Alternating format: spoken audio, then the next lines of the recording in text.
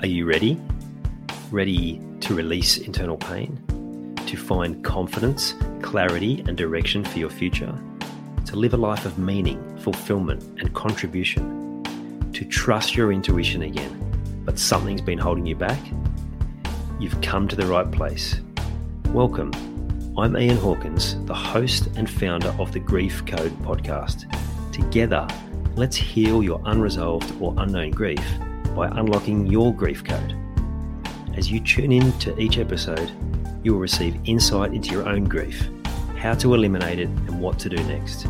Before we start, I have one request.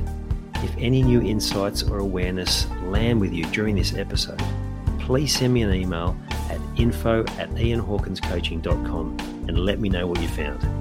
I know the power of this work and I love to hear the impact these conversations have. Okay, let's get into it.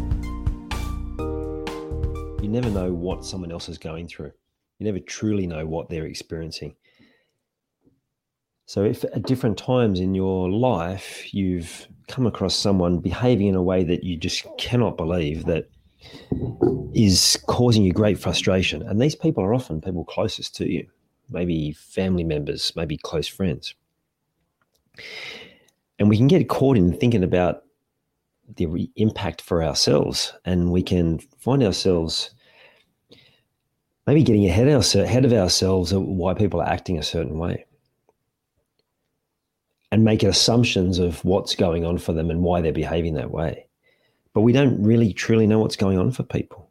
And everyone is experiencing some kind of grief, and everyone has some kind of unresolved grief, and there's always some unknown grief that's playing out below the surface that is creating a pattern of behavior that is not helpful.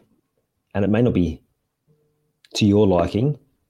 And I can guarantee whatever's going on with you from their behavior, it's having a far bigger impact on them than it is on you. And so it's just remembering that and just keep reminding yourself that to be more compassionate, to be more kind, to be more understanding, because again, you don't know what's going on. You don't know how challenging their last week has been, their last year, their last 2 years, the last minute for them. So the more we can come from that heart place, heart-centered, to have more of that emotional intelligence and show more understanding and compassion and curiosity, then we can find ways to bring more unity into our life. And ultimately, isn't that what we all want? To have that sense of unity with the most important people. There's enough going on in the world and in our life without creating divides amongst the most important people in our life. Now, the challenge is that at the same time, there might be someone in your life that's got certain behavior that's impacting you. You've got some sort of behavior going on that will be impacting other people as well. So while there's a certain desire within us because of that control matrix we've all been exposed to that plays out, how we have this need to control all the external, it's important to come back to us and our self-control and have the courage to step into our own power, have the courage to do whatever we need to do to move past whatever's keeping us stuck in the unhelpful loops that we're stuck in.